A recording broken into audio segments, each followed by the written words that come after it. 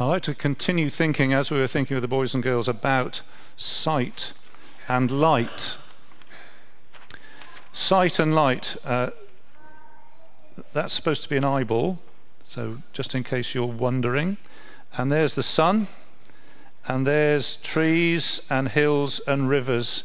And sight and light is actually a very, very important part of, for many of us, or indeed most of us, human experience. Through sight we gain guidance, so we see where we're going. Through our eyes we appreciate much of the beauty of the world around us and its goodness. Through sight and through light we come to appreciate reality. We see things hopefully as they are. Through sight and light we appreciate danger, so we can see what to avoid tripping over or bumping into. And it's almost, perhaps only a very slight exaggeration to say that to be able to see is to be able to appreciate life itself. There's something very profoundly, it's a profound gift to be able to see in that sense. And no wonder then that sight and light in the physical and medical sense, so the physical, our physical eyes, is in the Bible used as a metaphor for sight and light in the more profound sense of spiritual sight, seeing good and evil, spiritually and morally. And it's particularly true about Jesus himself, that he seems to attract or indeed generate the metaphor of light. It says right in the beginning of John's Gospel in chapter 1 verse 4 and 5 that in him, that's to say in Jesus, in the Word, let me quote it to you, in him was life, and that life was the light of men. The light shines in the darkness, but the darkness has not understood it or has not grasped it. So Jesus, in Jesus is life, and in Jesus is light in a very profound way. So we're going to think about that, and let me hasten to say that many people who in this world's estimation are partially sighted can see a lot better spiritually than people with 20/20 vision. And let me also say that what would it be like if you were spiritually blind? Well, if you were spiritually blind, you couldn't see where you were going, so you would lack guidance. If you were spiritually blind, there would be beauty and goodness that you were unaware of. If you were spiritually blind, there would be a whole reality that you couldn't see. There would be dangers that you couldn't see, and perhaps in this sense you would not see life if you were spiritually blind. So seeing, not seeing, light, darkness. Let's look at the passage, John chapter 9. We're just going to look at the first 7 verses, and it begins this way.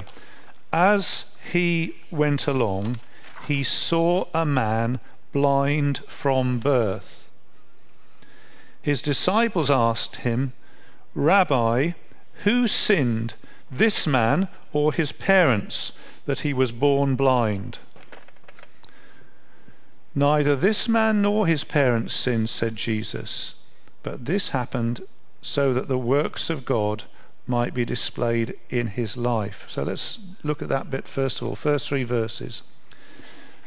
Light and sight are the main ideas that we're talking about, and it begins with this incident that Jesus is walking along, so some little stick men, they're walking along and they see a man who presumably is sitting down begging, although I don't think it says that, but let's assume he is. he is born blind. Okay, so somehow they know he didn't have an accident with a lathe or something like that. He was born blind. This poor chap has never been able to see. Okay, that's the situation. So his disciples say, here's an interesting question, Lord. Here, Rabbi, teacher, is an interesting question. Now, before we get to the question, let's see the assumption of it. The assumption is that there is such a thing as sin. Okay, that this world, there is such a thing as the moral failure, which the Bible calls sin. So there is such a thing as sin. And the assumption goes further than that sin causes, worst case, death, and including things like blindness. So sin is the reason why we have such things in the world. If there had been no sin, there would be no blindness, there would be no death. So that's what they're assuming. And Jesus doesn't contradict them. So if that was wrong, at this point he would say, you have heard that said, but verily, verily, I say to you, that's a load of rubbish. But he doesn't say that. He goes along with that assumption. Now, the disciples take it further than this. They say, okay, sin, this is caused by sin, so whose sin caused this? And if he was born blind, there seem to be only two possibilities. Number one, that it was the sin of his parents. So if he was born blind, then is this the case that it wasn't actually his sin, but his parents'? So as soon as he's born, he's blind because it was a sin of his parents. Or was it his sin? Did he perhaps in some way sin in the womb? Now, you wouldn't think of that, would you? But I suppose that's what they're saying. If he was born blind, there must be, they think, a way for a child to sin in the womb and thus incur this penalty of blindness. So they say to him, well, which was it, Lord? We don't know the answer to this. Rabbi, who sinned, this man when he was in the womb, or his parents, that he was born blind? See, it's a very interesting question, isn't it? Now, Jesus is not contradicting the general connection in a global way.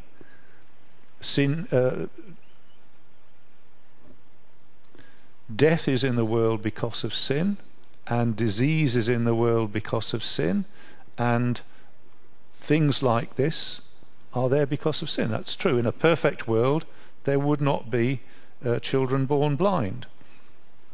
So Jesus is not disagreeing with them, but he does say, verse 3, neither this man nor his parents sinned, but this happened so that the works of God might be displayed in his life.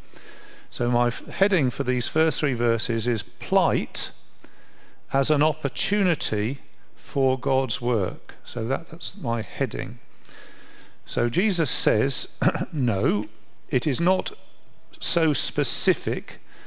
The connection between sin and disease is not so specific that one person's sin means they're ill, and that you can work backwards and say, if they're ill, they must have sinned in some specific way. What he does say is that this gentleman, here is the opportunity for God's works to be shown.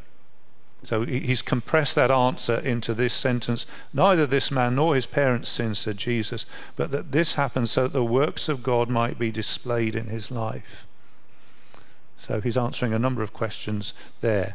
Let's try and spell that out in terms of individual trials. So individual trials, perhaps health problems that you have, perhaps things that have afflicted you. What does the Bible say? Is it because you have particularly sinned? Now, if you are able to, would you like to turn to 1 Corinthians 11, verse 30, in which Paul is writing to the church in Corinth, and they are sinning, in a certain way as a group. They're coming together for the Lord's Supper in an unworthy manner, and Paul says in 1 Corinthians 11 verse 30, that is why some of you are weak and sick and a number of you have fallen asleep. So he says there is a connection in that particular case. The Lord is judging you as a group for your sin against the Lord, the way you're doing church in a way which is a bit of an insult to the Lord Jesus. And he says that is why some of you are sick. So, trying to make this a bit more generally applicable, if you are ill, it is worth saying to the Lord, are you pointing something out to be about my sin? In the case of Corinth, they should have done that. And he says, you should be a little bit more self-aware. You should be a little bit more self-analytical. He says, if we judged ourselves, we would not come under judgment. When we are judged by the Lord, we are being disciplined so that we will not be condemned with the world. So sometimes the Lord does discipline us over our sin by bringing ill health or something like that to us. So if you are ill or afflicted, it's a right thing to say, Lord, I don't want to be just carrying on regardless while you are tapping me on the shoulder and saying, sort yourself out.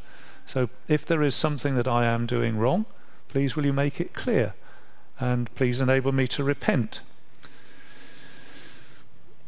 Now, trials can also be unconnected with individual sin and can be more generally for the purpose of discipline. Please turn to Hebrews chapter 12,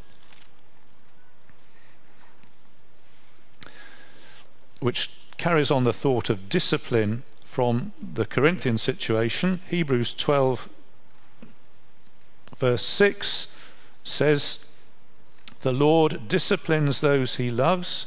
He punishes everyone he accepts as a son. Punishment there not meaning to condemn, but meaning that the Lord doesn't just let us get away with things, and he needs us to keep on the ball, repenting, seeking to be holy, seeking to walk with him. And quite often trials and troubles help us to walk with the Lord much better than when it's easy and straightforward. Have you ever noticed that? Have you ever noticed how much more you pray when you're finding life tough than when you're on holiday on the beach? In fact, you might say it's almost impossible to pray when you're on holiday on the beach. You only really get going praying when you face issues. So this is discipline. And the Lord, if the Lord loves you, he will discipline you. So if you're having life easy, or too easy for too long, you might say, well, that's funny, where's the Lord? If you're finding trials and troubles coming upon you, don't say, where's the Lord? Just think the Lord is sending these things because he loves you, because he wants the best for you. Endure discipline, endure hardship as discipline. God is treating you as sons. So that's a slightly different possibility. So in neither of those cases are we saying the Lord is sending this to me because he hates me.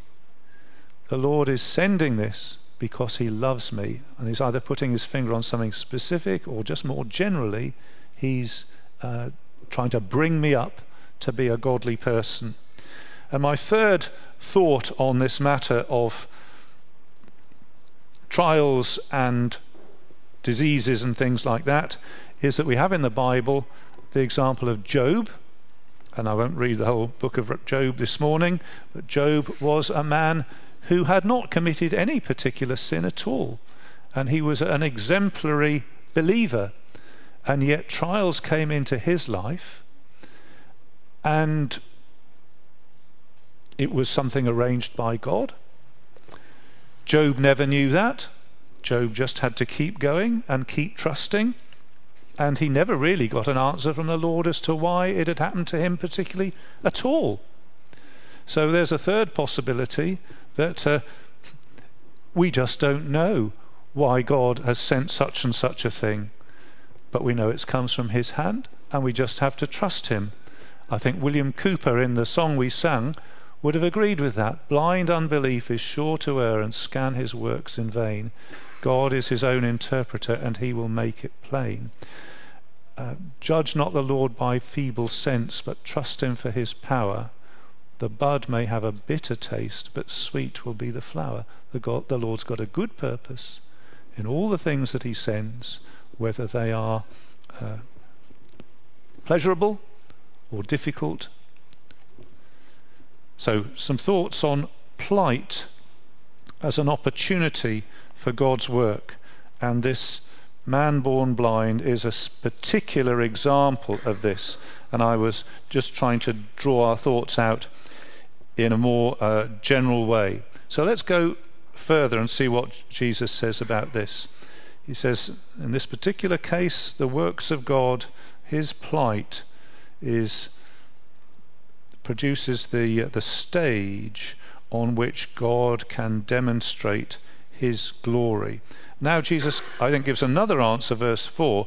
As long as it is day, we must do the works of him who sent me. Night is coming when no one can work. While I am in the world, I am the light of the world. So this is to do with time. So I've put here a time window as an opportunity for God's work. So Jesus now uses the idea of light and sight in the way of night following day. As long as it is day, we must do the works of him who sent me. So night follows day, doesn't it? I'm sure you noticed that. You didn't need me to tell you that. After a suitable amount of time, the light disappears and it gets dark, and we get tired, we go to bed. If there was no such thing as electricity, we'd have to go to bed because we couldn't see what we were doing otherwise. So night follows day, and day is the opportunity to do God's work. And Jesus is saying, here is daytime. As long as it is day, we must do the works of him who sent me. So I've got this opportunity, says Jesus. Just as the hours go by and it becomes dark, so too, Jesus is saying in his own ministry, he's only on this earth with those particular opportunities for a limited amount of time, and he needs to take that opportunity. Jesus' day was a special opportunity. It's not saying that Jesus is no longer the light of the world, but there was a particular opportunity presented by Jesus being on earth, talking to people, having 12 hours in a day, having whatever it was, 3 years of ministry, and each moment of that had its opportunity, and Jesus wanted to take it to the full. As long as it is day, we must do the works of him who sent me. Night is coming when no one can work. And Jesus says, I am the light of the world. So I've put there as my application thought, make the most of sunshine, but I spelt sun, S-O-N. Make the most of sunshine. There is a particular, Jesus is saying, particular opportunity when I'm close, when I'm here, when I can do the works of God, and I want to make the most of that opportunity. And I think there's also a sense of that when Jesus comes close to you, perhaps, at a particular moment, at a particular period of your life, is an opportunity for you. Maybe you have Christian friends who are talking to you about Christian things, and you have the opportunity to think about those things that you didn't have before, and you might not have again. Maybe there's a particular time when you're off work and you never had time to read any Christian books or think about things. You'd always put it off, but now is an opportunity. Maybe it's a particular period in your life when you hadn't been in Brighton, in the UK, with in contact with Christian people. Maybe you've never met them before. Now's the opportunity. Make the most of the opportunity. You might not always have that. And there will come a day when you're old and doddery and people are thinking, shall I say something to old Uncle so-and-so or old Auntie so-and-so about Jesus Christ? And you might not be conscious. You might not be able to take in a conversation then. The window of opportunity had closed long ago. If it's the window of opportunity now, take it. Make the most of the sun shining while you have the opportunity. And then we could put that another way around and say, maybe you have opportunities to shine for Jesus, if I can put it in that way. Maybe you have opportunities that you might not have again. It says in the Bible, doesn't it? Make the most of every opportunity. Maybe there are some people that you happen to be seeing at the moment. Maybe you go to a particular class, or you've been put into a particular department at work, or some people that you're with in your studies, and you have an opportunity at this point to pray for them, perhaps, to talk to them, to make a deliberate attempt to get alongside them. That's an opportunity. Make the most of it. Because after all, Jesus did, didn't he? He said, as long as it is day, we must do the work of him who sent me. Night is coming when no one can work. So, a second thought there. Time window as the opportunity for God's work. Let's come to a third thought here. This is the actual miracle of Jesus giving eyesight to the blind. So in verse 5 he says, I am the light of the world, and then he sort of puts that into practice in this chap's life. Having said this, he spat on the ground, made some mud with the saliva, and put it on the man's eyes. This is a funny sort of thing to do, isn't it? He spat on the ground, made some mud with the saliva, and put it on the man's eyes. Go, he told him, wash in the pool of Siloam. Don't know how far he would have had to go. The word means sent, says John, to flag something up. And then you get this wonderful crisp sentence. So the man went and washed and came home seeing. Wow. Fantastic. And the rest of the chapter is all about people saying, no, that didn't happen. The rest of the chapter is all about the man working out what that means. It's a brilliant chapter, but we're just looking at the miracle itself this morning. So let's say, as an introduction, that the giving of eyesight to the blind was something long promised in the Jewish scriptures regarding the Messiah. So I've got a couple of references in, and there are more than this couple, but I've just fairly randomly selected these. In Isaiah 29 verse 18 it says, in that day the deaf will hear the words of the scroll, and out of gloom and darkness the eyes of the blind will see. Once more the humble will rejoice in the Lord, the needy will rejoice in the Holy One of Israel. And it's part of a long view forward of what God will do in the future. So looking from the Old Testament. In that day the eyes of the blind will see.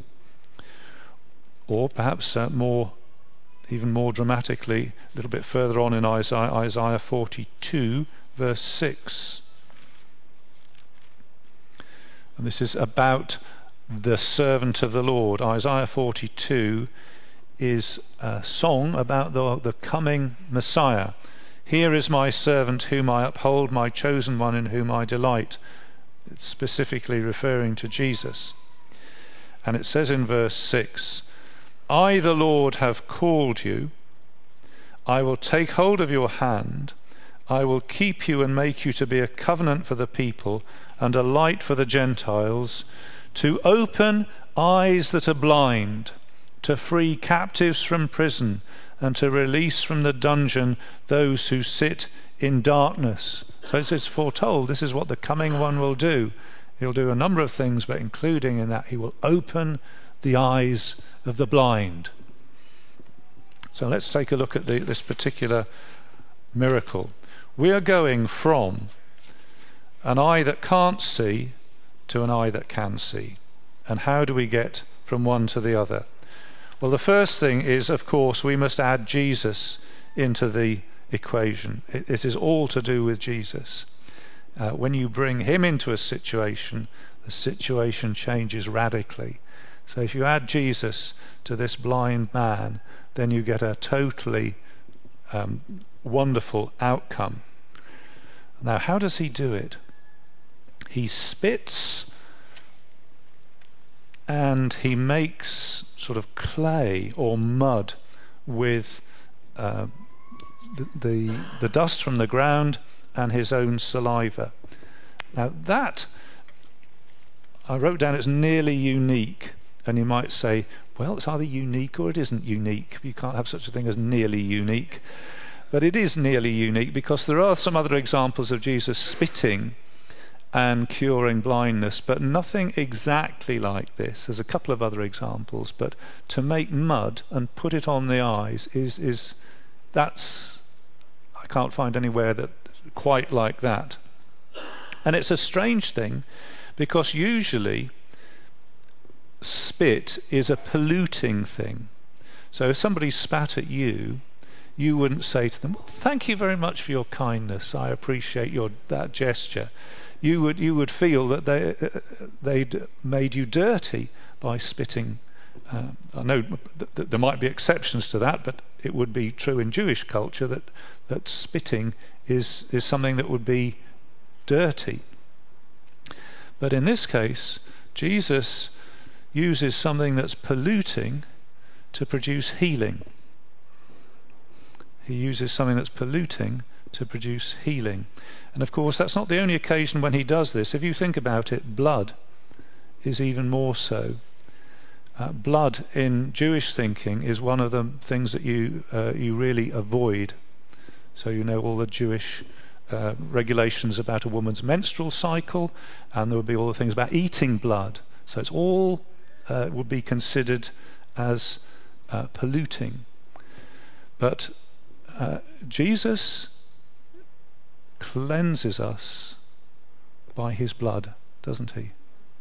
So this is an example that the things that are most polluting are also, in some wonderful sense, the most cleansing.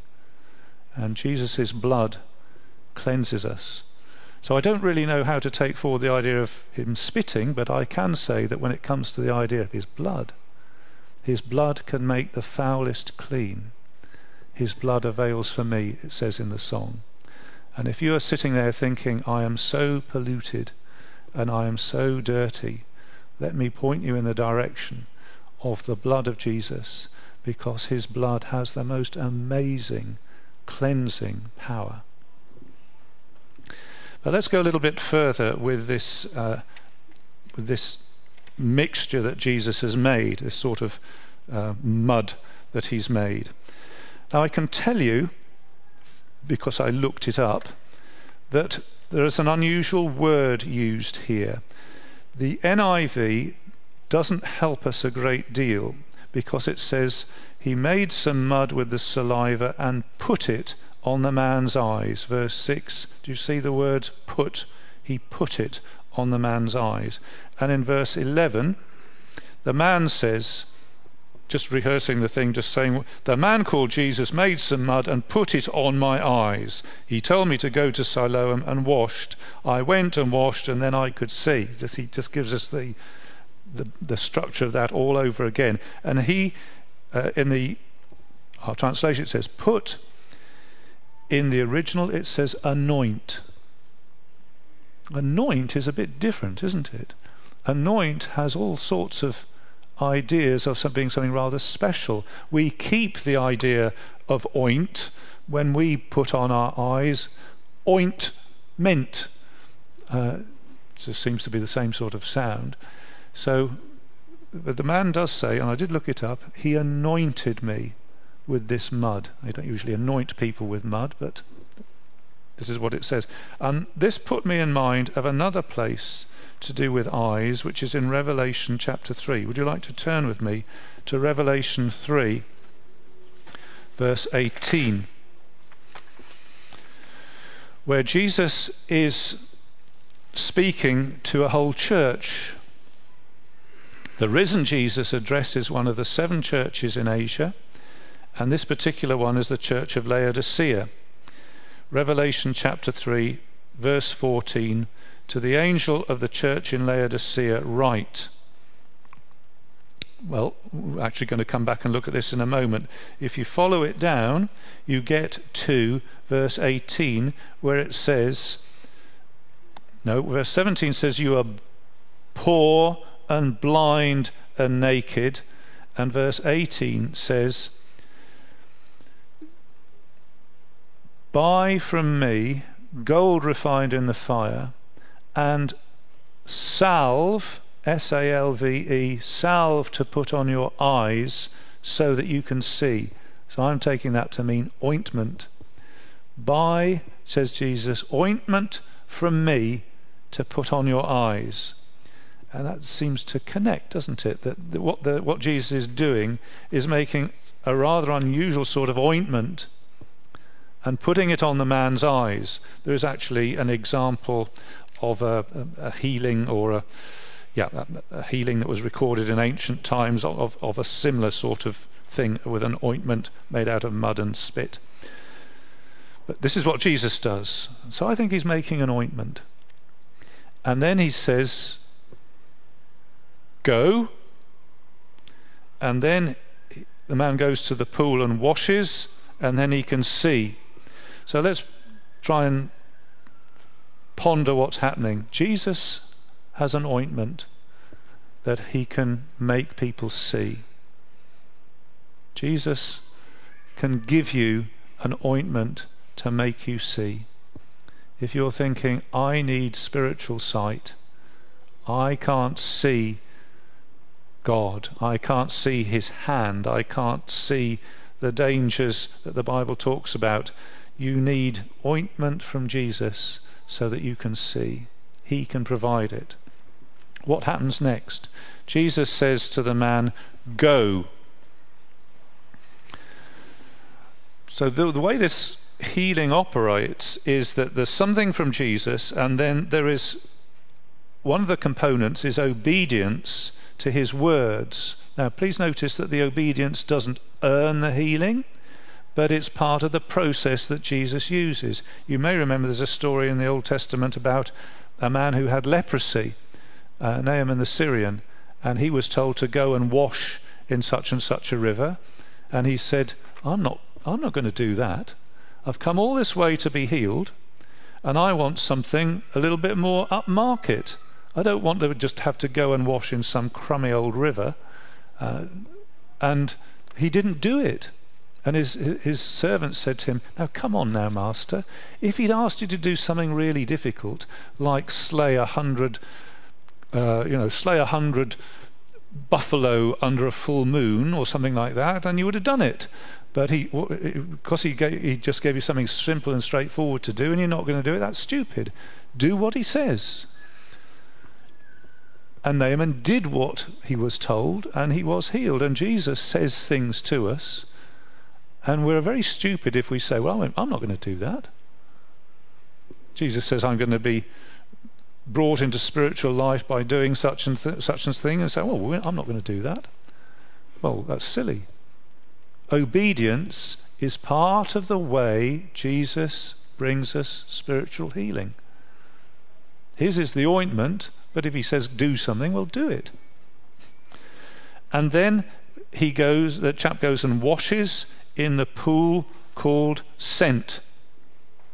It's the pool of Siloam, and John, the gospel writer, says, please notice, let me flag this up, John is saying, if in ancient writing you could use italics or capital letters or a different font, which of course you can do on your word processor, but John couldn't do, so he has to do it another way. He says, the word means sent. He says, sent. Notice that, please, sent. I don't think he's flagging up that the man is sent. I think he's flagging up that Jesus is sent. He's saying, this shows that Jesus is the one sent from heaven, sent to save, sent all the way from heaven to earth to save people like you. That's what this miracle's showing. That's why he says, go and wash in that pool. It's the one called sent. Saloa means sent. Jesus is sent from heaven for sinners like you. He's come all the way to save you. And the man goes and washes in this importantly named pool, and it simply says, he went, washed, came, seeing. He could see. Isn't that brilliant? It is totally brilliant, isn't it? Do you know the man never even asked for that? Jesus just did it. Jesus just did it. Jesus has wonderful power, doesn't he? He has wonderful power and wonderful grace. The man had never even thought of this, but Jesus just steps into his life and says, here's some healing for you. You're blind. I'm going to cure that. I'm going to sort that out. And he does. And I can say, what about you? What about you? Would you like Jesus to do this for you? Is this something that you would like Jesus to do for you? Well, you could ask him. Is this something Jesus has done for you? You could thank him. Let's take this. I want to take it into three possibilities of the way Jesus gives blind people sight. Now let me say that as the chapter goes on, at this point that we've got to, all that has changed is his physical sight. He hasn't understood who Jesus is. He hasn't understood what it is to trust him. He hasn't worked that all out. And that all gets worked out through the process of conflict in the next verses. And I find that in itself interesting. Maybe you are thinking, I wish it was nice and easy to become a Christian. Do you know, I find becoming a Christian so difficult. I find so many forces pulling me this way and that way and banging me up and down and banging me on the floor. I just find it so difficult. And the funny thing is, so does this man. But it's through that process that he actually hammers out what he really believes. Anyway, that's for another time. But if we go straight down to verse 39, in summary of all this, Jesus says, for judgment I have come into this world, so that the blind will see, and those who see will become blind. Which is a strange thing to say. I have come into this world for judgment, and this is how it operates, that blind people end up seeing, and those who see end up blind. And I'd like to think for a moment about that. So Jesus says this is for judgment. I think at this point we can think of judgment as decisive division. So the word used is not krisis, but it is like the word krisis. And if you look at the word krisis, judgment, which I've written on the screen, you might think crisis, and you wouldn't be far wrong. So let me push things a little bit and say this is the crisis that Jesus brings. I've come into this world to bring a crisis into people's lives. And how does the crisis operate? Well, there are some people who claim they see. So I've put this person with a hat because the Pharisees, that's sort of my code for a Pharisee, and the Pharisees say all the way through the chapter, in fact, they say, we can see that Jesus is a fraud. We know that he's not worth believing in. We've got that all covered. Believe us in this matter. We know. And that's what they're saying all the way through. And here's somebody, when Jesus comes and when Jesus' people come, they are rejected. And these people say, I can see, I'm okay, I don't want anything that Jesus has to offer. Thank you very much. And when Jesus comes near these people and they realize who he is and what he has to offer, and they, in this moment of crisis, say, no, thank you. If they're very polite, no, thank you. And Jesus says, well, what's happened? You've just made yourself blind. You've closed your eyes in such a way that it will be almost impossible to ever get them open again. And if you persist that way, then truly your blindness is incurable.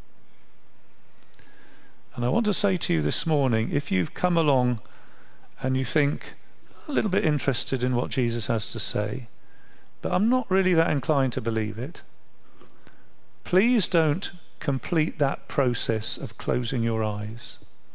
Because if you close your eyes to Jesus, you will make yourself blind, and that blindness may never be reversible. So if that's you, please don't say, no, I've got it all sorted. I'm okay without Jesus. Please allow a little bit of doubt to go in there. Please allow a little chink of light to go in. Please try to open your eyes instead of closing them. Here's point number 1. I have come into this world for crisis, says Jesus, so that the people who can see end up blind. And some of them will. Number 2, so that the people who are blind can see. And so the man is a case in point. Jesus comes along. He receives Jesus. Perhaps he doesn't play a particularly positive, particularly involved role in it, but Jesus says, let's generalize this. I've come in to this world so that blind people can see. And when I enter their lives and the crisis comes, they say, Lord, I am blind. Lord, I do need you. I do need you. I can't see without you. Please give me my sight. And when Jesus is received, then people see and they have light. And Jesus makes amazing promises about this. He says, I am the light of the world. Whoever comes to me, whoever follows me, will not walk in darkness, but will have the light of life. It's a very big promise. It does hinge on Jesus. It does hinge on our reception or not of him. And I would like to go back to the book of Revelation and think of a third category of person. Would you be prepared to come back to Revelation chapter 3 with me again? Because I think the Revelation 3 situation doesn't fall neatly into the first 2 categories. So Jesus is addressing a church. So presumably they're Christians, or at least they say they're Christians, or a good number of them are Christians, or something like that. We would say they are professing Christians, meaning they say they are Christians. To the angel of the church at Laodicea write, these are the words of the Amen, the faithful and true witness, the ruler of God's creation. I know your deeds, that you are neither hot nor cold. I wish you were one or the other. So because you are lukewarm, not hot or cold, I am about to spit you, more spit, you see, I'm about to spit you out of my mouth. You say, I am rich, I have acquired wealth, I do not need a thing. But you do not realize that you are wretched, pitiful, poor, blind, and naked. I counsel you to buy from me gold refined in the fire, so that you can become rich, and white clothes to wear, so that you can cover your shameful nakedness, and ointment, eye salve, to put on your eyes, so that you can see. Those whom I love I rebuke and discipline. So be earnest and repent. Here I am, I stand at the door and knock. If anyone hears my voice and opens the door, I will come in and eat with him, and he with me.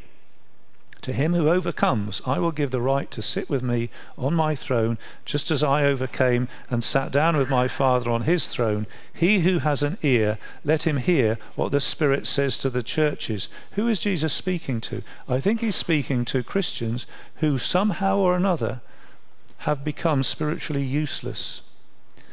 And the uselessness is that they're not hot or cold. Laodicea apparently had two springs, one at the top of the hill and one at the bottom.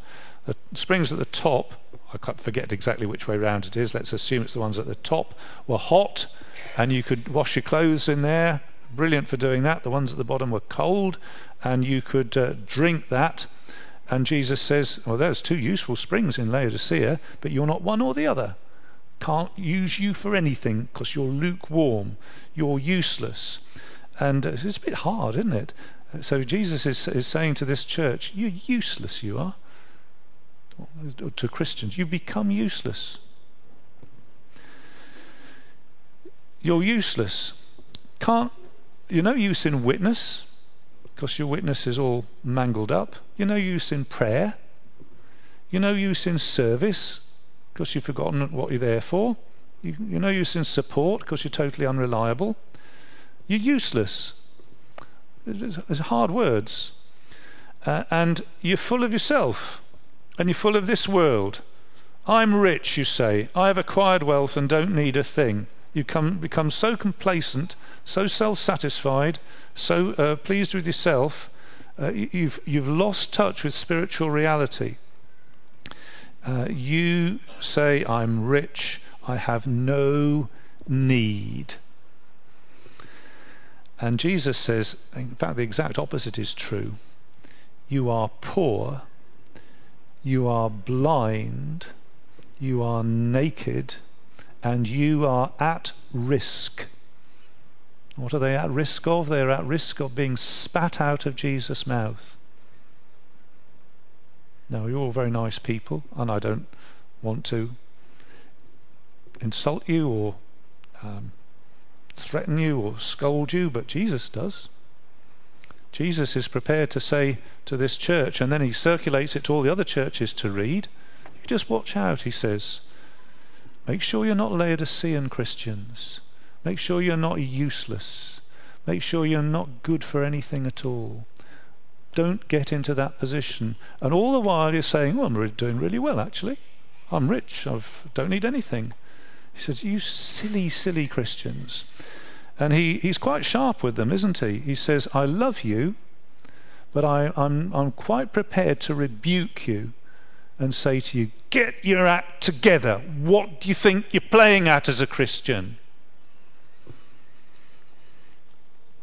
Jesus says, among other things, get eye salve from me. You don't realise how little you're seeing. You've got sort of spiritual cataracts, you know. You've forgotten what it was like to see clearly. You need some eye salve from me. And it's the same Jesus who gave eyesight to the blind. And here he is speaking to Christian churches and saying, you need the same treatment, actually. You need your eyes opening afresh. Get eye salve from me. And Jesus says, I'm rebuking you. I'm ticking you off because I love you and I don't want to see you half-hearted, useless, unreliable. And I want you to change that, says Jesus. Repent. Repent. Open up to me. You've gone on so long and you've forgotten to open up to me. You go through the same routines, you come to church, maybe even sit in the same chair, but you don't open up to me anymore, says Jesus. Here I'm knocking at the door. Open up. Let me in. We could have a wonderful time together. Harsh word, isn't it? But it's a loving word from the Lord who can give eyesight to the blind.